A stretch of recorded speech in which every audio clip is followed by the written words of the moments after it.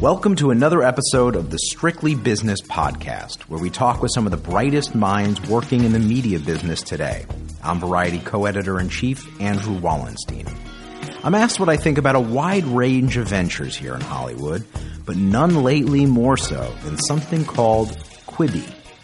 That's the new mobile video app in the works from two legends from media and tech circles, former Disney and DreamWorks animation chief Jeffrey Katzenberg and former Hewlett-Packard CEO Meg Whitman.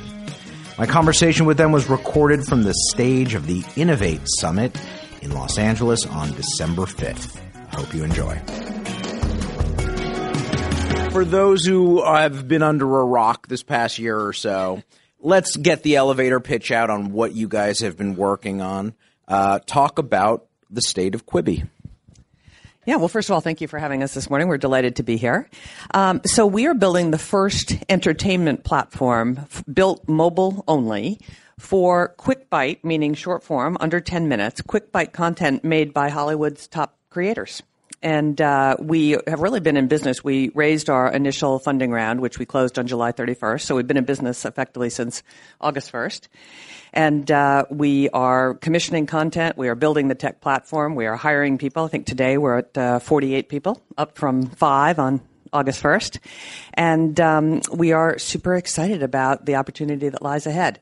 The name is a contraction of Quick Bites, which is what we have called this content for a long period of time. And so it's a contraction of Quick Bites, and people seem to like Quibi. You know, it's memorable. It rolls off people's tongue. It says what we do. And so we're off and running, and we're excited about it. And what is the roadmap ahead? You guys are developing stuff. You had some interesting projects that you're starting to announce. Jeffrey, what do you see the next 12 months looking like for Quibi? Well, I think it's a lot of things, and I think Meg can expand on a good part of it. But from a content standpoint, we have to achieve two essential things for this to be successful. One, which is, as we have discussed, raise the quality to an unprecedented level in which, as Meg said, we bring the very best quality, production, talent, financial resources to what has been this world of pretty amazing work that's gone on YouTube, Facebook, Instagram, Snapchat. But we're looking to do something at a pretty high level, and we can talk a little bit and give you a good analogy about that. But at the same time, we also have to achieve a phenomenal volume of content. So just to put in perspective, once we go live, we will deliver in the first 12 months 5,000 quick bites. Wow. So it's a high bar. So on the content side, it's building the team out. Remember, we don't produce anything. We commission our content. We are a licensor of content from everybody in the production Hollywood ecosystem, at the highest ends of it. But at the same time, we have to build a user experience in the way in which this unique content is consumed in an equally unique way.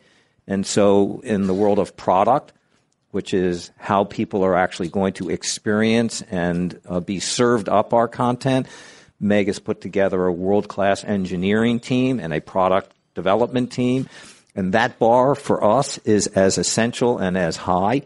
So there's a lot of things to get on our to-do list. Do you guys at this point know when you're going to be in market?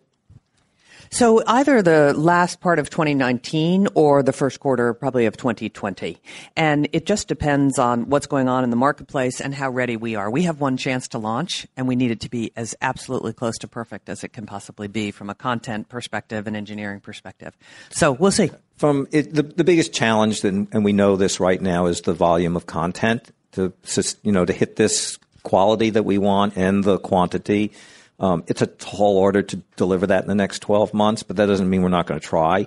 So we're giving ourselves a lot of flexibility where we're not going to get locked into something. As Meg said, when we come, we have to hit a home run. I think what people sometimes forget is this is the first platform that has ever been launched without a library. There's no library to buy because no one has done this quality content in this format. And so every bit of content has to be made de novo with our partners.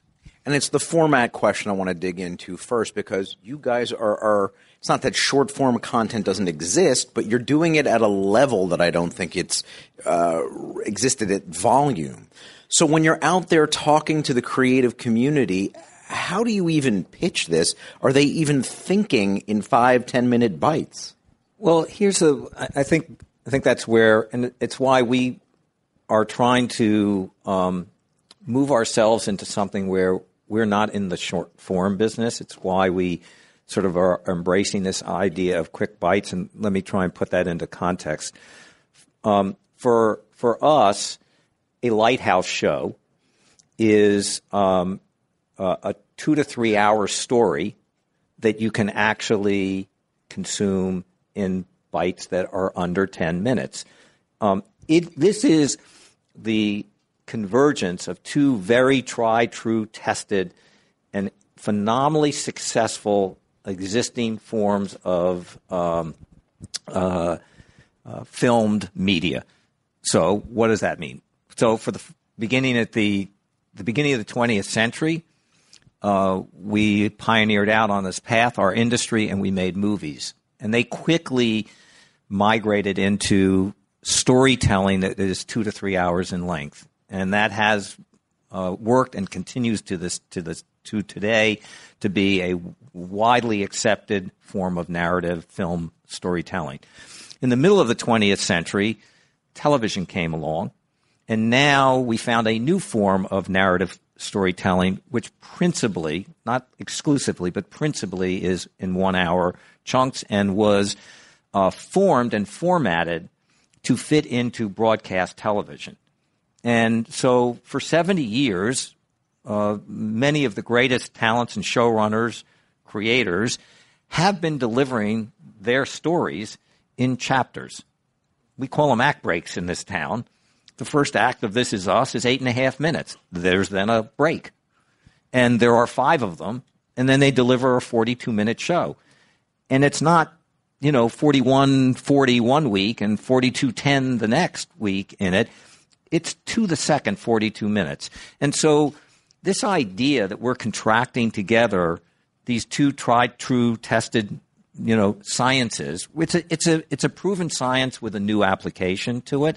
The example, which I've given to you before and you've actually written about before, is what happened in publishing, where Dan Brown, he was the one that just made the greatest impression on me. He's neither the first nor the only to do it. It's just the one that really landed for me. Is he wrote the Da Vinci Code, 464 pages long, and has 105 chapters. The average chapter is less than 5 minutes. So I get it. By innovating in terms of the increments of content, you guys are going to do something that feels more conducive to the mobile experience as opposed to TV or film. But is it possible that what mobile is about is giving people the ability not to consume these new shorter increments, but to go through films and TVs at their own pace, stopping and starting at their own leisure? So I think one of the things to consider is, remember, Jeffrey said we are not a studio, so we don't make any of our own content. But the other thing people often forget is this is a very different use case. This is on-the-go viewing. So you leave your house every morning with a little TV in your pocket. It's called your smartphone. And during the day, think about it, you have these in-between moments, 10 minutes here, 5 minutes here, 15 minutes there, where you want to see something great. And whether it's waiting in line at Starbucks or waiting for a meeting to start or waiting for friends for lunch or at a doctor's office. And so it's a very different use case. And people are looking for things that are of something that's really like a gem for that little moment in time. And again, Jeffrey said it, YouTube's done a fantastic job. It is the most democratized video platform in the world. But what we want to do is a little bit the analogy of what HBO did when they launched. HBO launched at the height of advertiser-supported TV. And remember what their tagline was? We're not TV, we're HBO. And so we're not short form, YouTube, Snapchat, Instagram, we're Quibi. And so it will be that much of a step up in quality and storytelling. And think of the 4 things that HBO did. They eliminated commercials. They freed the form and format, so they were not beholden to 30/60, 13/26. All right, so far check those 2 boxes for us. Third is they were not beholden to standards and practices, so they could make any content. You could have Sex and the City, you could have Sopranos, you could have The Wire in this. And third, they spent at a level of production that an ad-supported world simply could not compete with. So they ordered 10 episodes of Band of Brothers for $125 million. If you translate that to today, that's like $30 million an episode. So we check all of those 4 boxes when we say we're not short form, we're Quibi. And so to bring that kind of quality of production and talent to this, I just think it is a singularly and unique experience to anything that's there today. But you guys are going to, hopefully be the brand for the way this new format is known. What I'm wondering, though, is it less realistic to expect people to have a Quibi app on their phone for this kind of experience as opposed to fishing where the fish are, having Quibi live on the platforms where consumption is already taking place? Going to the Facebook app, going to Snapchat, going to Instagram. Why go it alone via your own branded app? Because we want to, first of all, we think we can get the distribution and the go-to-market through our own content. I mean, we are making content with incredible actors, actresses, directors, producers, and wonderful stories. Second, we will do distribution with some of the big telcos, whether it's a Verizon or an AT&T. But importantly, we're going to do something quite different with the tech platform here. I mean, one of the things Jeffrey and I are trying to do is to bring the best of Silicon Valley together with the best of Hollywood.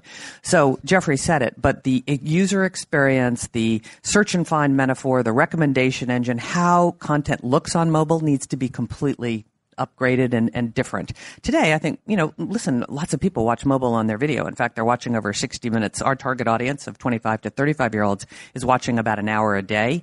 But it's not an optimized experience. Here's a great analogy for you. Think about what Apple and Samsung have done for photography on the mobile phone. It's remarkable. I mean, I take pictures. I feel like I'm a junior Annie Leibovitz. I mean, it's amazing how good those devices have made all of us look as photographers. We want to work to have video look that good on the mobile. And there's all kinds of challenges with that, as you can imagine. Right. But the thing that strikes me then is you have 2 massive challenges in the sense of you've got to ramp up this new content format at both quantity and quality, and the experience of watching that content is something that you just described as being quite a challenge. We're here at the Innovate conference. We're talking about machine learning, artificial intelligence. Are you bringing those kind of technologies to bear here? Sure. So there's a couple things. One is, remember, we have to have a different search and find metaphor, and we have to have different personalization that exists today. I'll just give you a perfect example. As many of you know, it takes about 8 minutes to find what you're looking for on Netflix.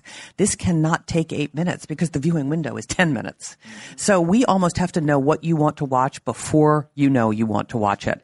And so the good news is every piece of film that is on our platform is only there because we say it's there. It's highly curated, and everything will have a script. So think about, we can apply meta tagging to every single frame, which allows behavioral analytics and AI to be much more accurate and predictive than it is if you are retrofitting lots of, older movies or older TV shows. It's harder to actually meta tag to the level that we're going to do it.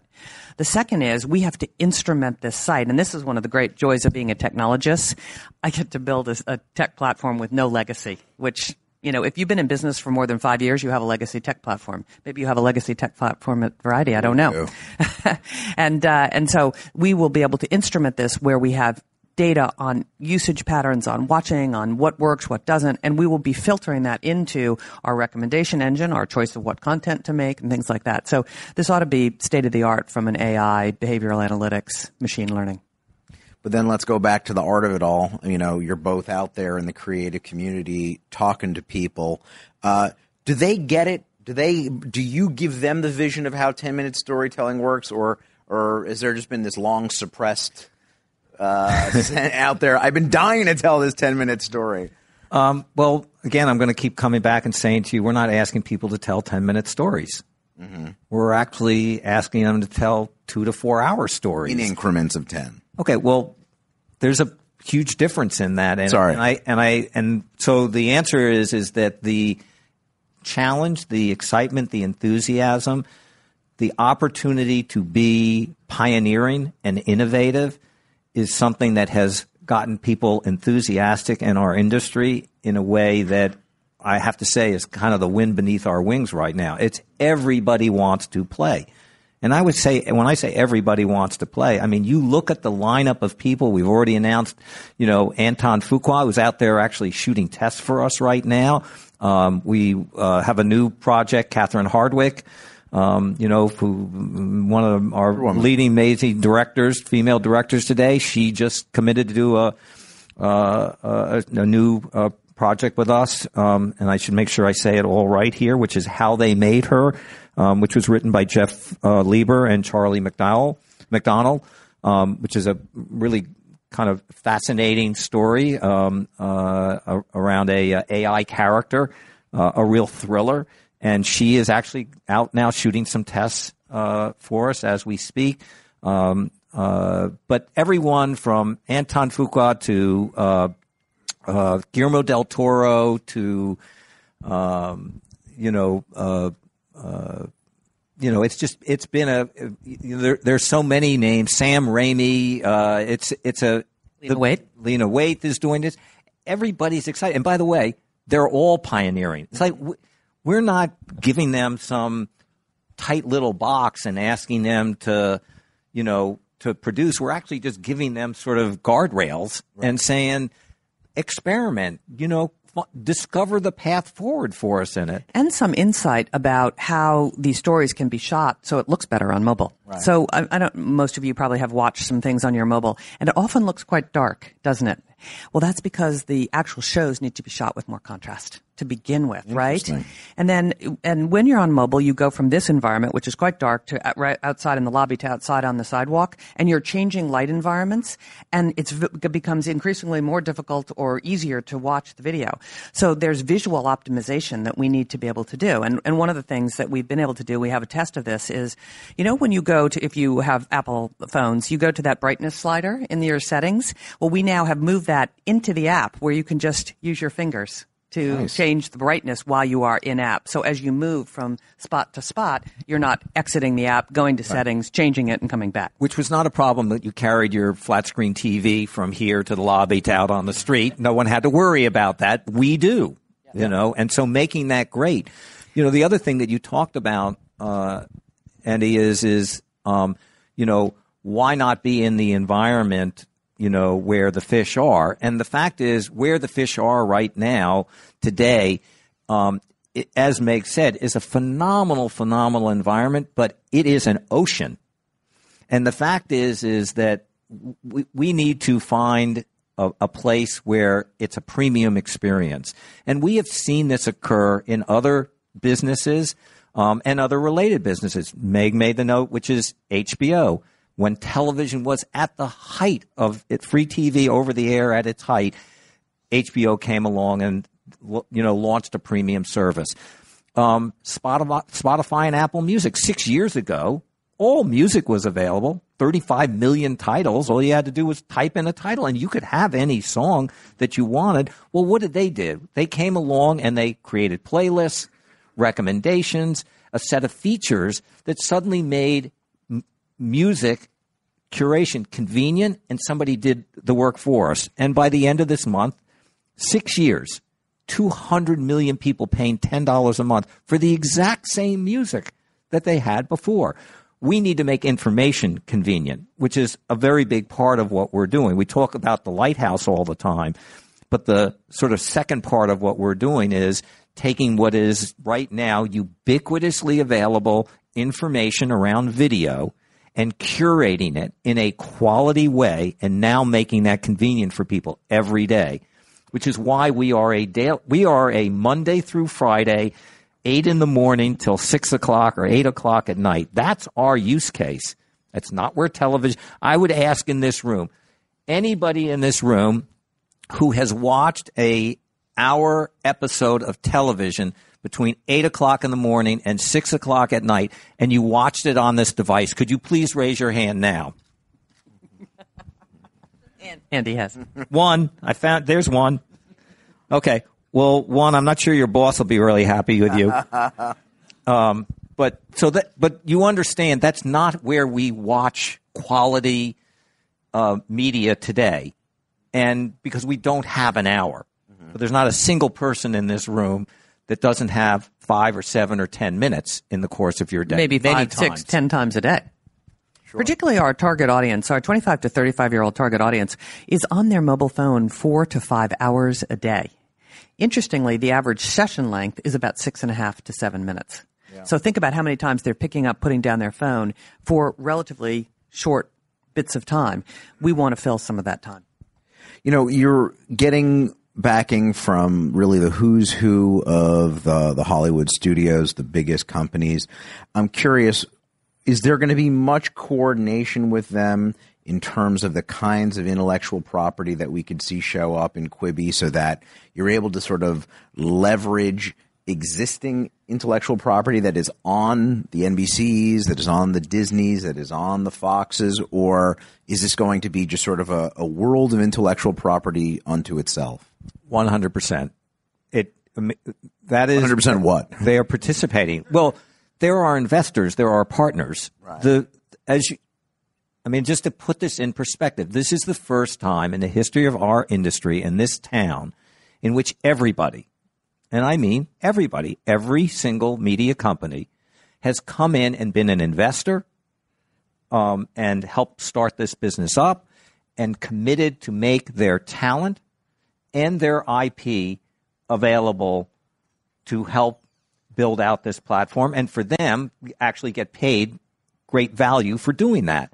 It's a two-way street here in this, which is we're not asking for charity from anybody. We're not asking for people to work for less or non-competitive. In fact, just the opposite. Our deal is actually one of the most attractive deals that anybody could work in television or film today. Describe what makes it attractive. So we pay 100% of the cost of our shows plus a 20% margin. So 120%. And if it's long form, up to $6 million an hour. So that's the top of scripted television today. There are literally not 10 shows out of 550 that spend more than $6 million an hour.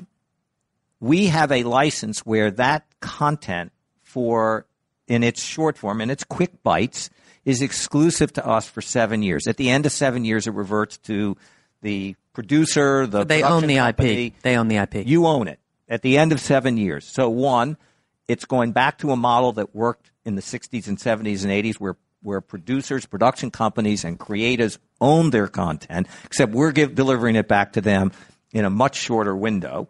Second is that after 2 years, you can take that content in its quick bites and put it together in long form. Long form to us is defined by over 21 minutes. You own that and can monetize that after 2 years. So if somebody's made a 2 or 3 hour movie for us, which we've paid 120% of the cost of, where you can't take an episode of Game of Thrones and cut it up into 6 10-minute pieces, if you actually created it in 6 10-minute pieces, you actually can put it together, and it's a seamless hour of content. Now, after 2 years, you own that, and you can now go sell that in the marketplace. And I believe we'll create one of the most powerful syndication markets that we've had since existed in television at the height of TV syndication, which was in the 80s and 90s. So the value for the studios and the creators is significant. And I get those attractive terms. I'm wondering, though, whether you guys are setting yourselves up for a long-term hangover 7 years from now when a lot of your IP vanishes. We don't think so at all. And we've made a conscious decision here to partner and to make this the most attractive place for creators and studios to come work today so that we get the best. You get what you pay for in this town and everywhere else in life. And we're going to pay the best talent competitively, if not competitive plus. Our bet, what Meg and I are doing, our investors, is we're betting on the success of the platform. We are thrilled for the IP holders and creators to get full value out of that content. And by the way, it worked brilliantly in the 60s and 70s and 80s. You look at the alignment between broadcasters, which is before financial interest and syndication rules sunsetted. They weren't allowed to have a financial interest in their content. The studios never owned their content. By regulation, they were prohibited from doing that, right? And yet the studios got rich, the creators got rich, and the networks became blockbuster platforms in it. And so whether it was Happy Days or Laverne and Shirley or Hawaii Five-0 or Star Trek or on and on and on, Simpsons, hundreds of television shows, were tremendous, tremendous successes. We want a return for that, and we think it will work. And we don't want to compete with our suppliers. Yeah, I think what Jeffrey said is exactly right, that what we want to do is have the best content, the best artists, the best creators on the best platform with the best user experience and search and find metaphor, which therefore drives more subscribers and advertising, which therefore allows us to reinvest back in the core of what will make this platform great. And we want the creators to feel that this is an incredible deal. Why would they not want to do this? Maybe we should be the first choice of what they want. And our content, particularly our Lighthouse content, is going to get marketed by it because that's our subscriber acquisition. So every one of these Lighthouse series, and by the way, we release one every other Monday. Literally, every other Monday, 26 of them will be a Lighthouse series. Every one of them, we have to market the way we would. I come from a world where we market the release of a movie because we have to make it that compelling. I grew up in an industry where there are two things that move the dial: fame and fortune. And here's the deal. If you have fame and you don't have fortune, you're not so happy. And the reverse is true. You got fortune and you don't have fame, you're not so happy. Quibi is going to deliver both fame and fortune to people that come partner and work for us. Meg, you didn't. Not a really great tech platform. The best. You did not grow up in this industry. You grew up in the industry of building tech platforms. What has it been like dealing with content and art and things that aren't so easily controlled? Well, we think engineers are artists as well. Oh, that's. I couldn't agree more.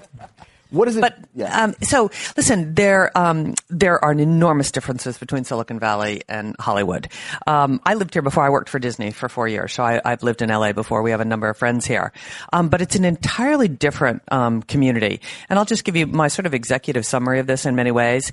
Is Silicon Valley is a community of left brain engineers who are highly linear, logical, data driven people. And this town, largely in the creative community, is right brain storytellers, and in some ways embodied in Jeffrey and I. And so, merging those two is not for the faint of heart. And my view is that actually the two of us have got to do something that have never been done before, which is, how do you have the most incredible user experience with the most amazing content in a way that the engineers and the creators don't kill each other? And so far, and we're the first test case of that, which is we've been in business for a year. Haven't killed each other. We are complete opposites in every fashion, shape, form. We laugh about it all the time in it, right? When we're a year, we haven't killed each other yet. So, and the power of opposites, it's if they attract, you get 1 + 1 = 11. And that's what's happened for us, because I know what I know, and I know she knows what I don't know. And vice versa. I mean, we could not do this without Jeffrey, right? So, but it's been fascinating because I'm not an engineer by training, but I've been in technology for so long. I think like an engineer. I'm highly left brain, highly analytical, and Jeffrey is a right brain storyteller. And so often when we're, arguing or deciding what we're going to do, we come at things from completely different places. And when we are at our best, increasingly, the 1 + 1 = 10. And it's quite powerful. She just demoted. She discounted me. Well, that's kind of what I do. That's a left brain. She discounts every. It's a reality check. I'm sort of the warrior, and I'm the I don't know. Let's think about that. So there's the dreamer and the warrior, and that's a different yin yang altogether. Yeah, and the analyst, and but it's actually a very powerful partnership and quite a bit of fun. I mean, Jeffrey and I have known each other for 30 years, and we worked together at Disney. I was on his board at DreamWorks when he took DWA public, and then HP, where I was most recently, had a long-term technology deal. Our technology powered the DreamWorks studio, so we've known each other a long time. But we had to sort of work it out because, like day to day, I talk to Jeffrey 8 times a day. So and I will remind you, and again, our partnership that we had at HP is emblematic of this. DreamWorks Animation was a technology end storytelling company. You know, we were in the state-of-the-art creation of digital imaging, and we couldn't do what we did without actually having the support, in this case, of HP and a couple of other technology partners. And that's what took me to Silicon Valley. And, you know, DreamWorks Animation had a studio, you know, down the street from Meg with 800 people at it, and we called our engineers artists at DreamWorks. Always did. Well, I hope the two of you going to 2019 keep this... Not as much as we do. Keep this going. Best of luck, and keep us posted on all things Quibi. We will. Thank you very much for having us. Thank you. This has been another episode of Strictly Business. Tune in next week for another helping of scintillating conversation with media movers and shakers. And please make sure you subscribe to the podcast to hear future episodes. Also, leave a review in Apple Podcasts. Let us know how we're doing.